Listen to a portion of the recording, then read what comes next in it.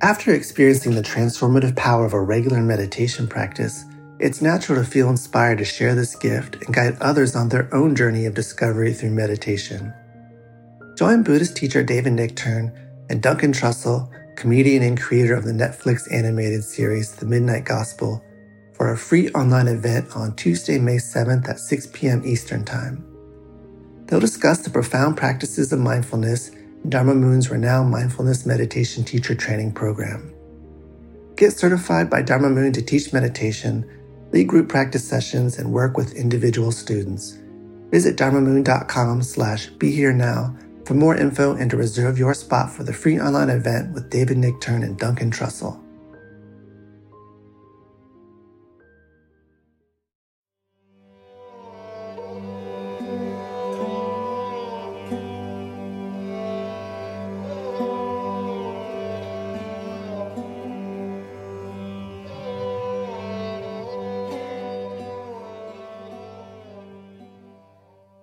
Welcome, everybody, to Ram Dass Here and Now, and I'm Raghu Marcus with another episode. And I can't tell you how happy I am to introduce this particular episode.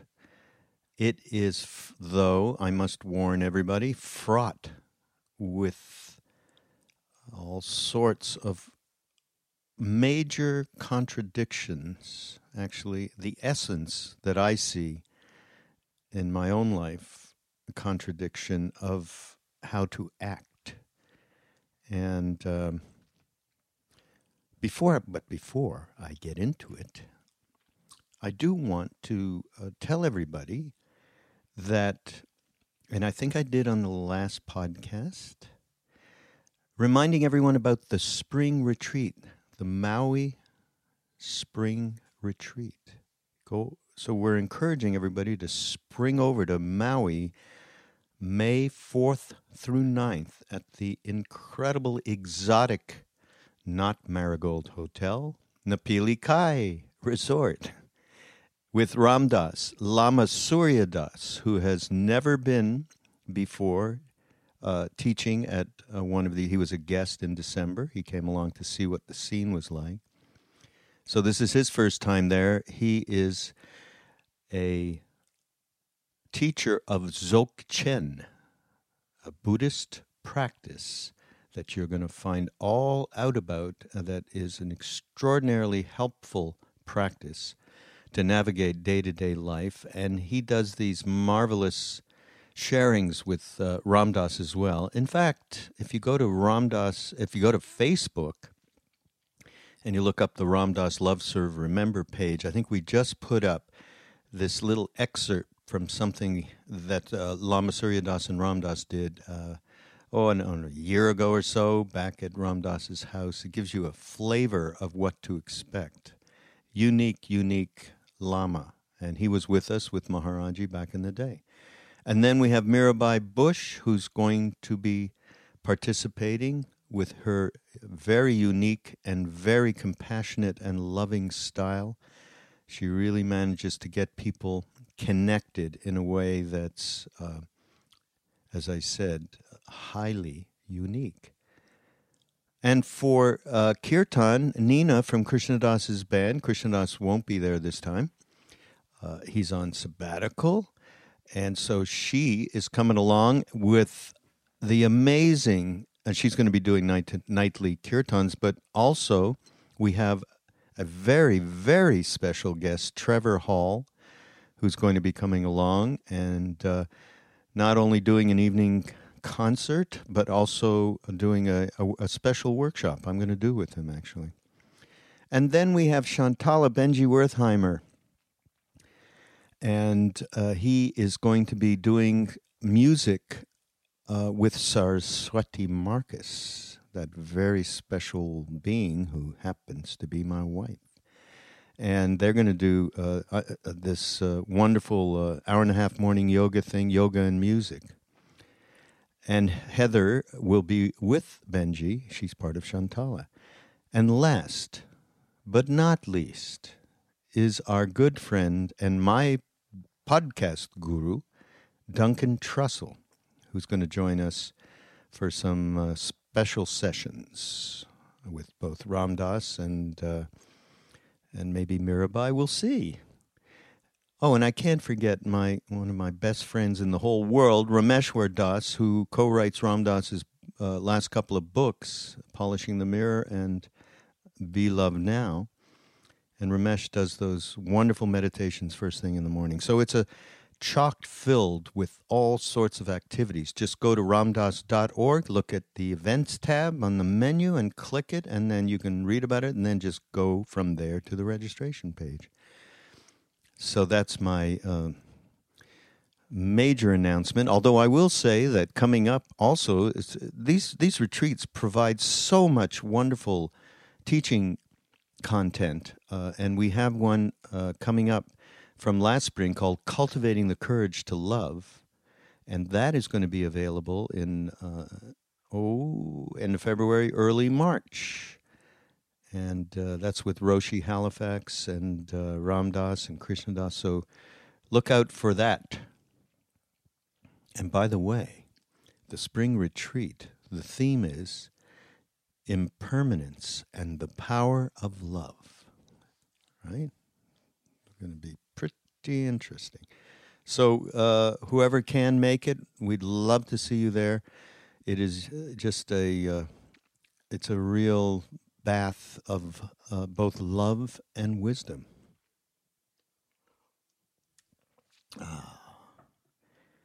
Now on to our podcast. So, one day, Ram Dass went to see Chogyam Trungpa Rinpoche. We talk about him a lot here. We've had, there's a couple of excellent podcasts from earlier podcast days with Ram Dass that I presented, of Ram Dass talking about Trungpa, and then actually one with Ram Dass and Trungpa you can look up. And in this one, he's just making a reference to a time that he went to see Trungpa, and he just sat down with him, and Trungpa said to him, out of the blue, Ram Dass, we have to accept responsibility. And Ram Dass said, Rinpoche, God has all the responsibility. And Rinpoche said, Ram Dass, you're copying out.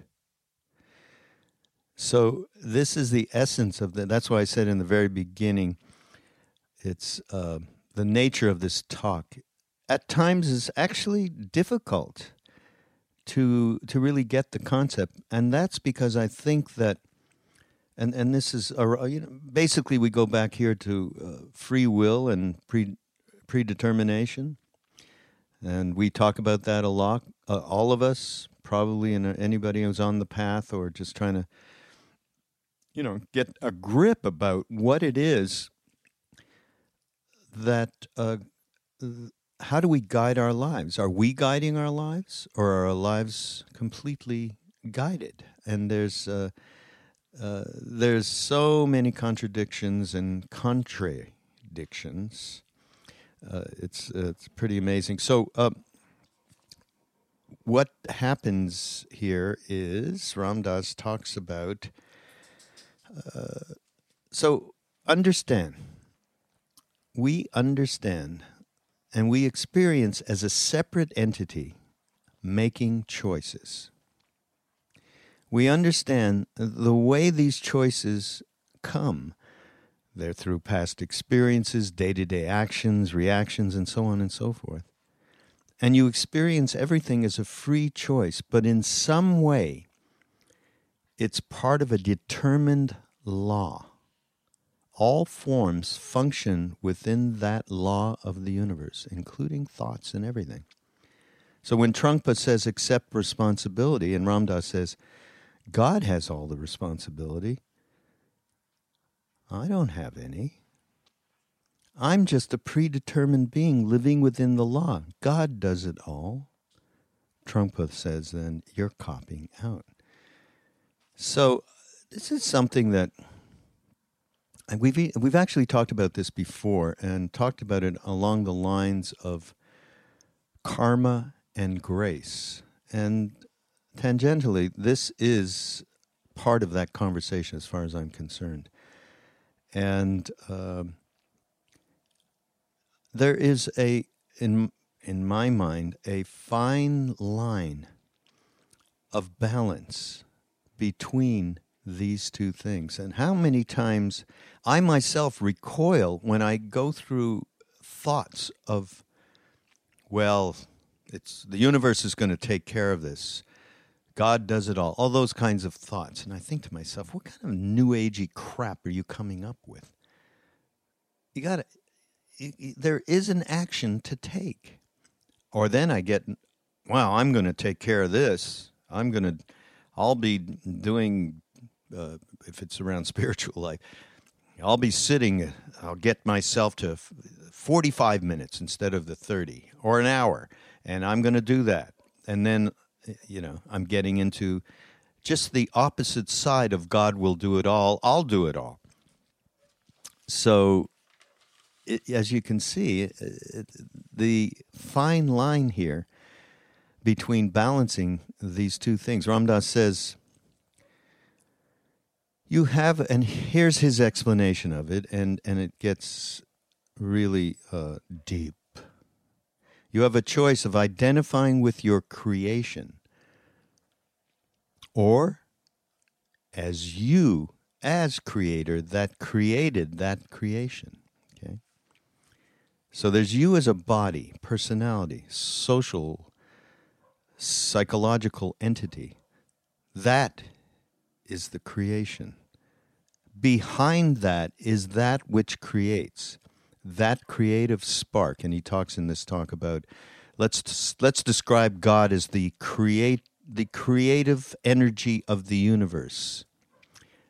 That we are a spark of that creative energy of the universe. That is the God in everyone.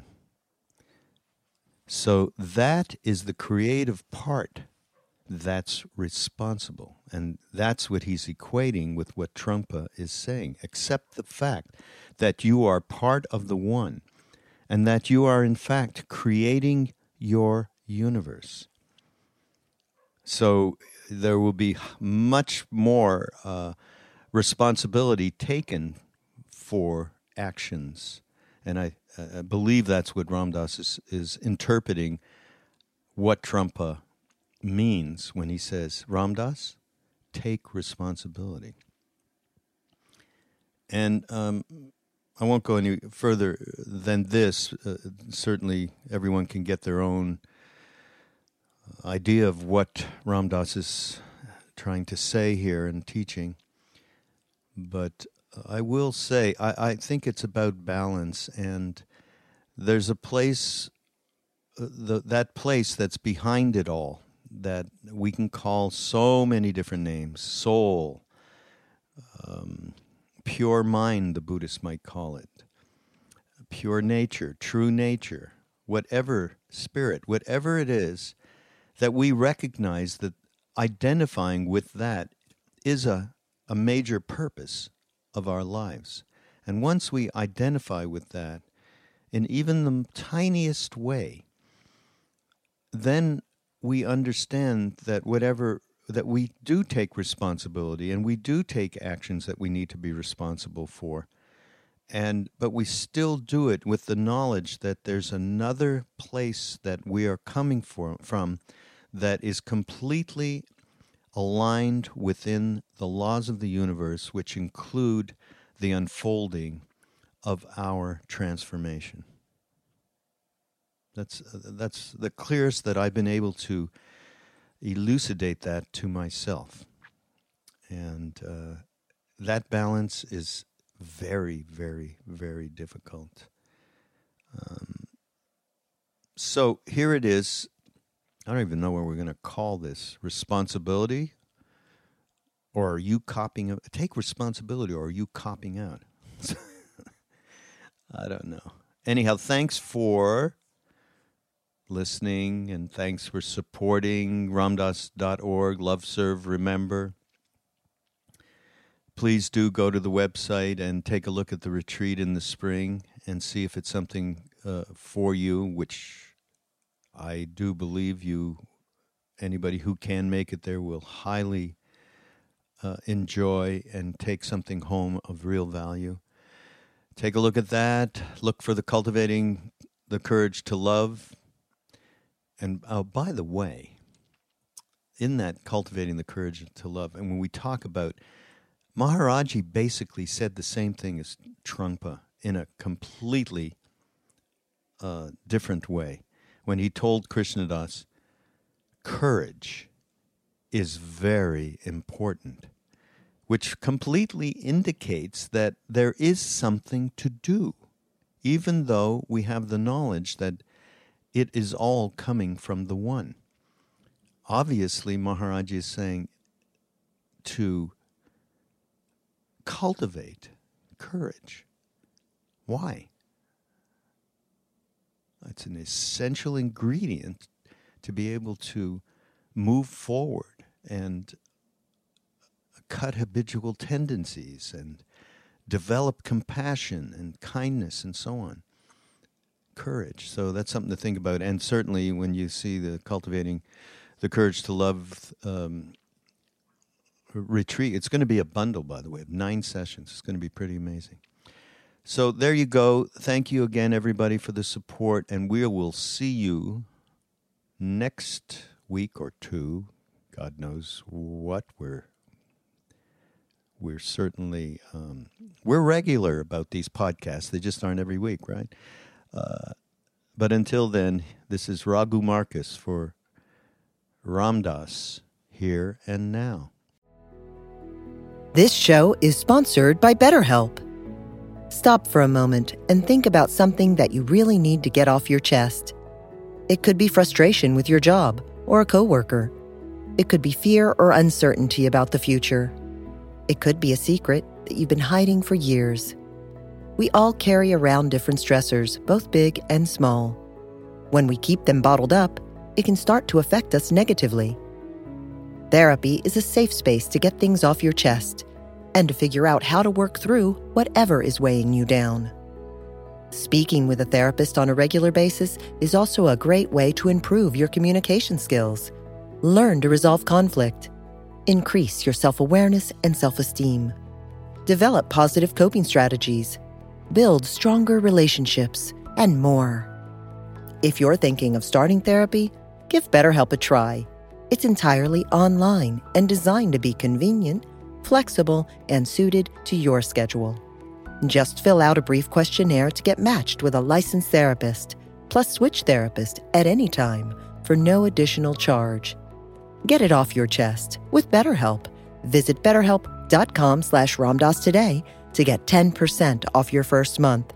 That's BetterHelp, HELP.com/RamDas. I was with this Tibetan Lama, Chogyam Trungpa Rinpoche, who's, I'm sure many of you know of, is a rascal on the spiritual scene, one of the many. And I had just met him once before in Brooklyn when I went to hear him at a lecture, and he arrived drunk a few hours late, and only those of us that really wanted the teachings hung in. Everybody else said, somebody can't show up on time, I'm just not going to stay here, which is, it's interesting, all the models we have about how you get teachings. But at any rate, he was pretty impressive, because drunk as he was like clear as just a deep pool. So I went by Vermont, where he was giving a weekend on Don Juan. And I was sitting out in the yard with some friends, because I was just going to listen to the lecture and go on to Canada. And somebody came out and said, Trungpa wants to see you. Fine. I went in and came into the room, and walked into this room, and there was one chair, which he was sitting in, and a table with a sake bottle on it and one glass, which he was drinking out of. And that was it. And so I knelt on the floor in front of him. He looked down at me, and his first line was, Ram Dass, we have to accept responsibility. It's a great opener, you know. And I said, what do you mean? I said, I don't have any responsibility. God has all the responsibility. And he says, you're copping out. And then we went on and talked about other things. And that was just that message. That's what's known as a teaching. It's a little transmission, and you can do with it as you want. You can say, oh, what a mashugana business, I'm going to ignore that. Or you can let it sort of work on you, and I didn't really understand it because I was busy with the not my but thy will, O Lord. Okay, which I think you're familiar with. Now, I see that this is a complicated business to get in and out of here.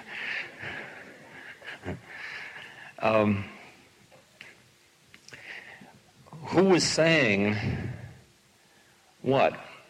See, you have the experience as a separate entity that you chose to come here today. You chose what to eat for lunch probably, and you chose to come back after lunch, and you're choosing to sit the way you're sitting, and all of these choices you're making. And so if I said you are responsible, you have free will, that's the level at which you experience it most of the time. I have free will to choose whether I'm going to go hear the Rolling Stones or learn how to roll without gathering moss, which is what we're doing.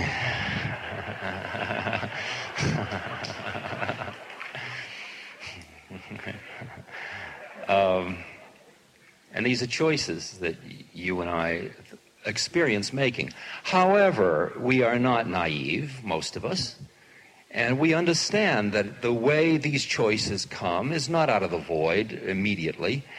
They are the result of our past experiences. They're a result of everything we've studied. They're a result of our backgrounds, our culture.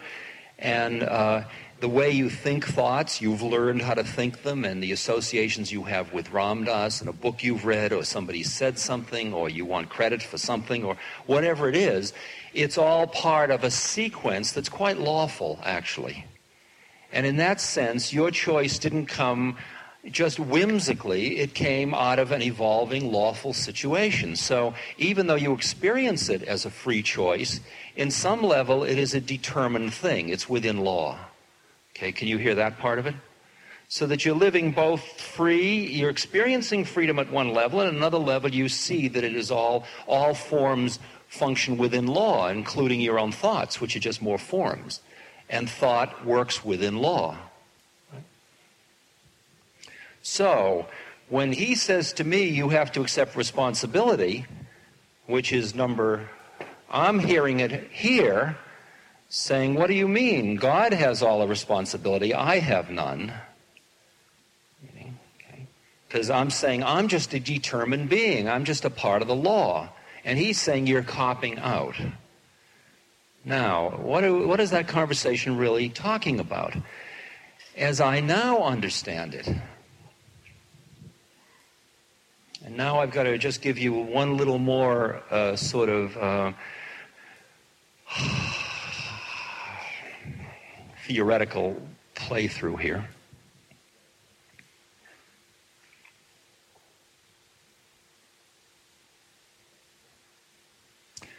Now imagine, let's go back to the one first going into the two. Let us just imagine that what the nature of that one is, which we will call God, or consciousness, we could call it love, we could call it truth, we could call it pure energy, we could call it creativity.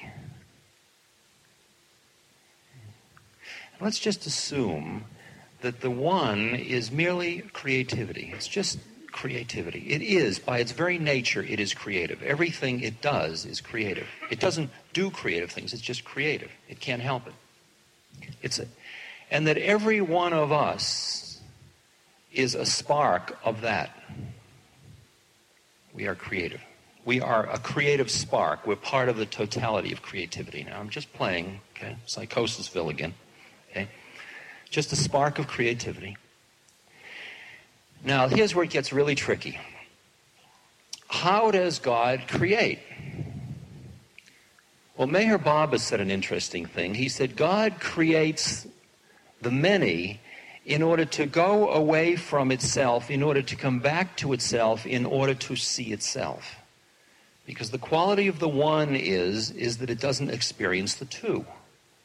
So the one creates the two in order to come back to be able to look and see itself as other, if you will, and to appreciate itself. That's part of its totality, that it includes the two within the one.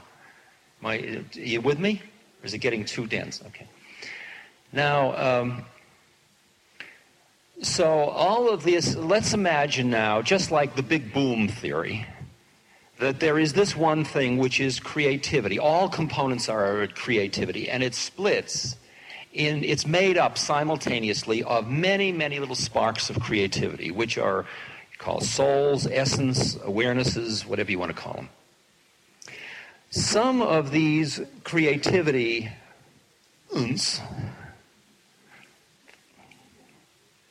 move within the domain of the one, like the Adam and Eve when they're in the Garden of Eden. That is, they're part of the totality, and their creativity is within that realm. And part of these creative sparks move by pushing against the one and going, what we call away from the light is one way of saying it, going towards darkness. That is eating the apple. So now we take away all the value judgments about bad and good. We merely see that one way that creativity can go is away from the light, and one way that creativity can go is to stay within the light. And that those of us that chose to go away from the light as our vehicle of being creative, that is, we are creating. It's like if the source of the light is coming from there, as long as I face the light, I am in one reality. When I turn, I am now in my shadow, because the light's behind me, and I am in what's called Plato's cave, those of you that are familiar with that metaphor. And the reality I'm seeing now are the shadows on the wall that are created by the fact that the light is behind me instead of directly in front of me. And these are just two different creative paths. Too dense, or you're with me? Now,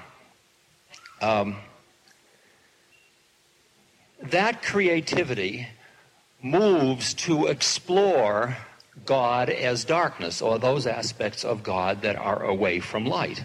And your body and your forms and all of us are all part of what would be called denial of light. That is, turning away from the light. It's not the absence of light, it's merely that we have chosen to turn away from light. And it's not even bad, it's just what we are doing. And what awakening is turning back towards the light again. And this is merely a cycle of creativity from that point of view. So, now, as we go through our incarnations, we come to a place where we have done a certain amount of stuff, and there is more stuff to explore, and at a certain point we say, well, then I will take this kind of an incarnation in order to explore these particular things. Now, if you can stand in that place in yourself, you are now standing at another part of you that is responsible. That is, and the way to say this is, look at the earth and look at a human incarnation as a classroom and a curriculum, but for whom?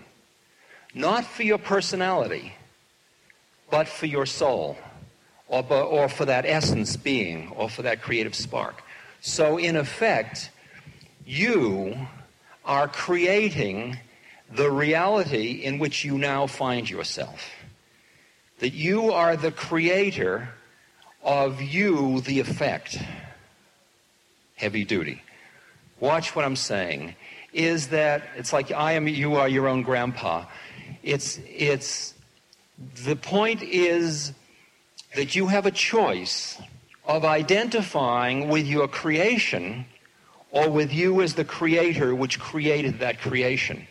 You as a personality, you as a body, you as a social, psychological entity, that is all the creation. Behind it, back in, is that which creates, the creative spark that is in everyone. That is the God in everyone. That is the creative part that's responsible. And when Trungpa is saying to me, accept your responsibility, he's saying, accept the fact that you are part of the one and that you are, in fact, creating your universe.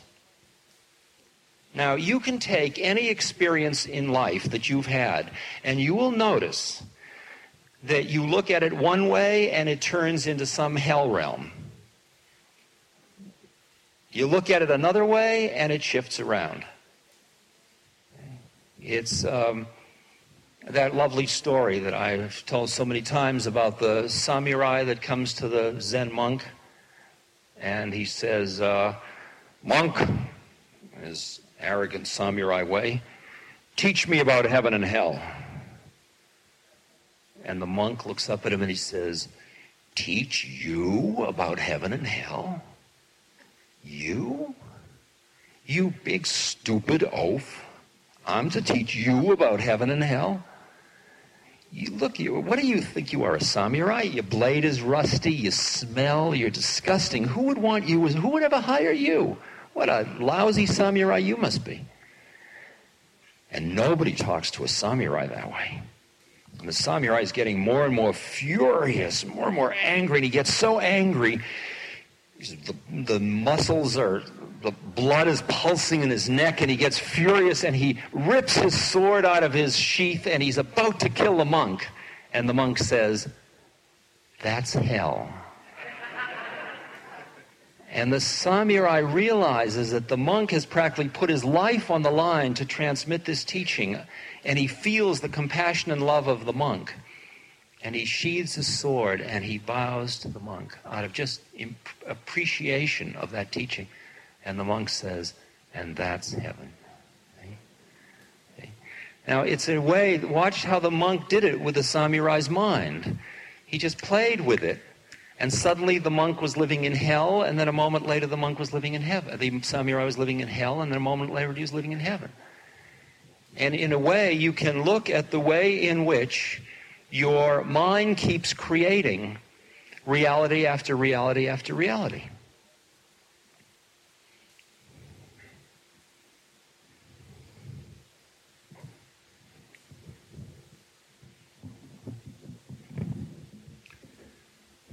A few weeks ago, I was in Connecticut, and I got a letter from somebody saying,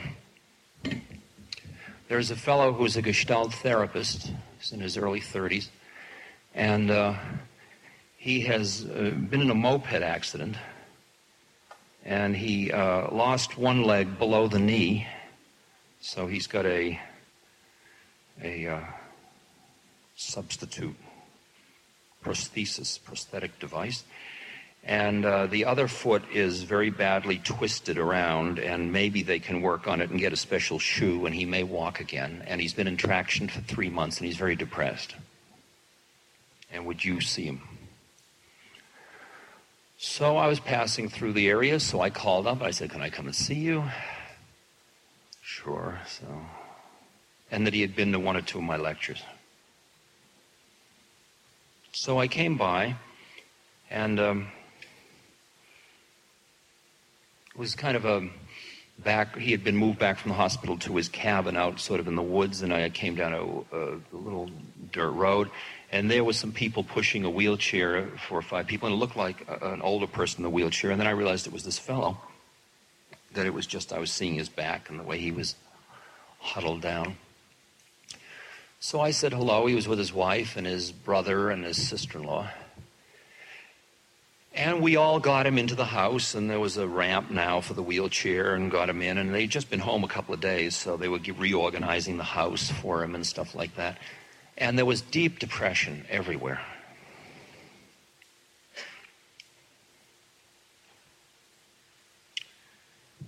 And I had a chance while they were getting organized, and I got a chair over to sit next to him and all, to just sort of open to the situation. Now, what I experience at that moment is two things. First, I experience my human heart and my empathy. And I experience how heavy this is for him because of the models he had of who he was. And now he's not going to be able to do those things. He's not going to run and jump and play and do all the things he could do before. And I realize how hard that is, and there's a lot of pain, a lot of suffering in there. And the frustration of it all, and the feeling of a moped accident, I mean, so seemingly unnecessary, and so the guilt and all of that stuff. And I could just feel the waves of it in my being. But then there's another part of me that is sort of maybe up in here, that merely looks at a human incarnation as the choice of an individual to go through a certain series of experiences in order to grow through those experiences. So now when I look at him from this place, I see this soul who has chosen this particular sequence of events in order for him to grow. And from that point of view, I am merely seeing the perfection of the universe unfolding. Now, what's happening is, at the same moment, I'm experiencing both of those things. The horror, my humanity is feeling the horror.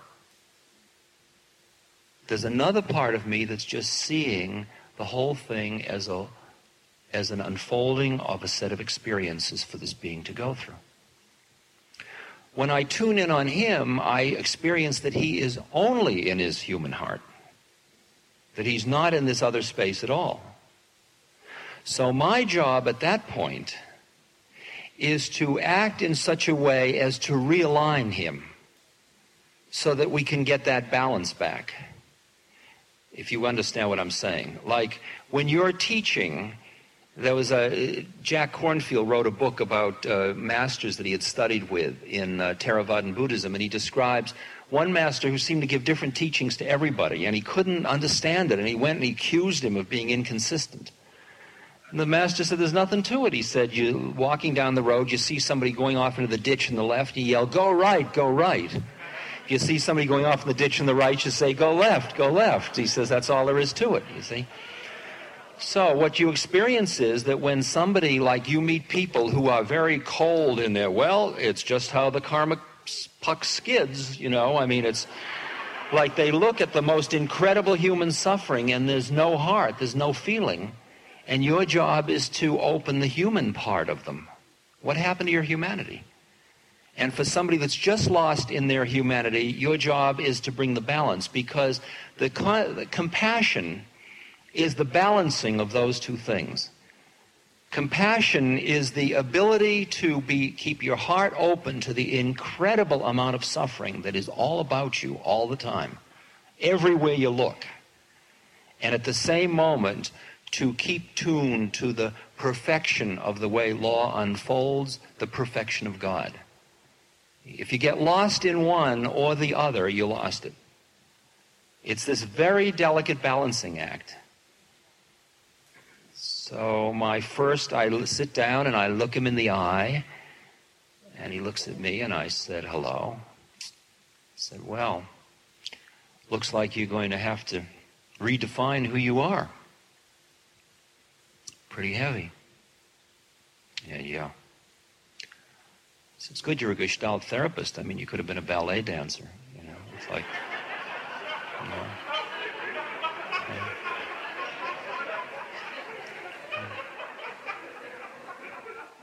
And I'm looking at him and I'm feeling, now the reason I can be this flip is because I love him so much.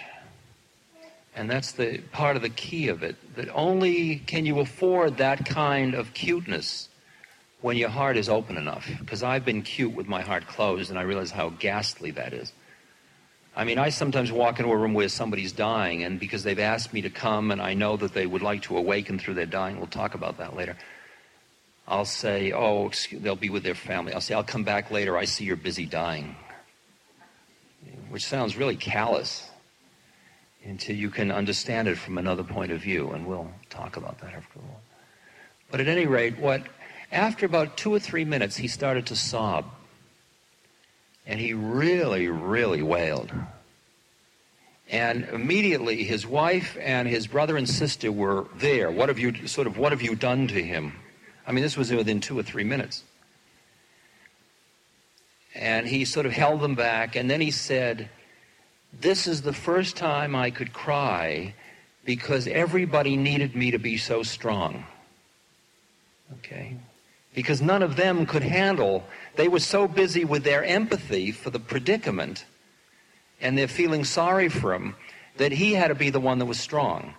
And he said, "When I feel you, I don't feel that you need me to be strong." Because that's the balancing act, the other part of it, the part that loves God and accepts the play of God, even though it involves suffering. See, I have to face the fact that, because I work with dying people, that over time it has become obvious to me that suffering is one of the extraordinary vehicles for spiritual awakening. And I wouldn't lay it on anybody, but when I just look at the way life is, I just see incredible awakening through suffering. And I said to him, I said, "This is sure a heavy-duty way, but you're going to learn a hell of a lot of compassion this way, and you're probably going to end up being finally a good therapist instead of just another Gestalt therapist." And he heard that. And we were together maybe 30, 40 minutes. And I called him a week later. I said, "How you doing?" He says, "Well, I'm back. I've had 6 patients." And he says, "It's incredible." He says, "I'm just feeling it from a whole new place." And he just started to take off from that point. And then, of course, gets stuck back in. He says, "And my friends are going to take me horseback riding next week." See, that's the part of him that's still holding on to being somebody who doesn't have the situation he has now. The denial part. Because he's human. And you've got to hear, now what happens is that what is first a sequence, here I am busy being me. Okay? Then you awaken, you realize you aren't who you thought you were, you get high.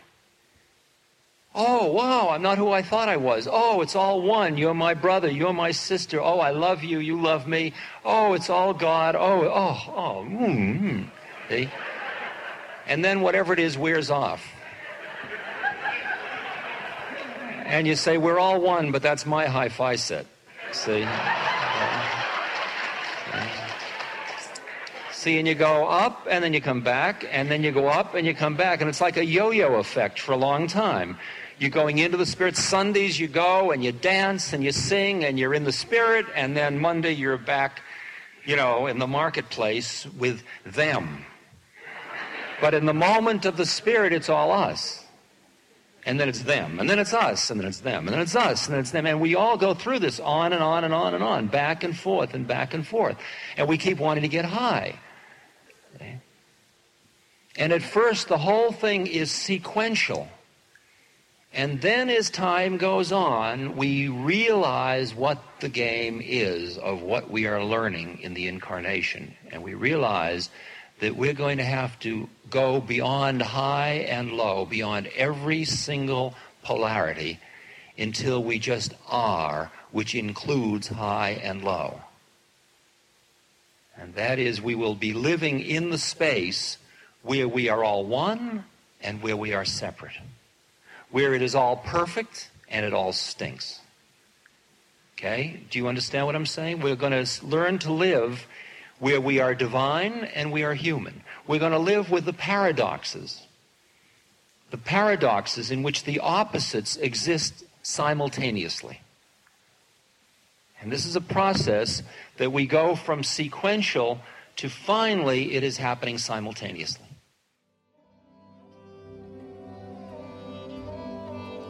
This podcast is brought to you by the Love Serve Remember Foundation and Ramdas.org. We appreciate you listening, and we appreciate all the support that you've given us. Please continue that support and donate at Ramdas.org. we can then continue to share what Ram Dass has been sharing for all of these years. Thank you.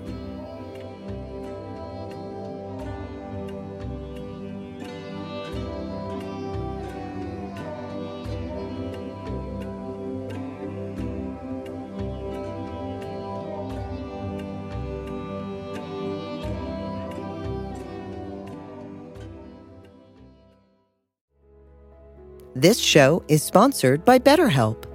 What do you need to get off your chest? We all carry around different stressors, both big and small. When we keep them bottled up, it can start to affect us negatively. Therapy is a safe space to get things off your chest and to figure out how to work through whatever is weighing you down. It's also a great way to learn to resolve conflict, develop positive coping skills, and much more.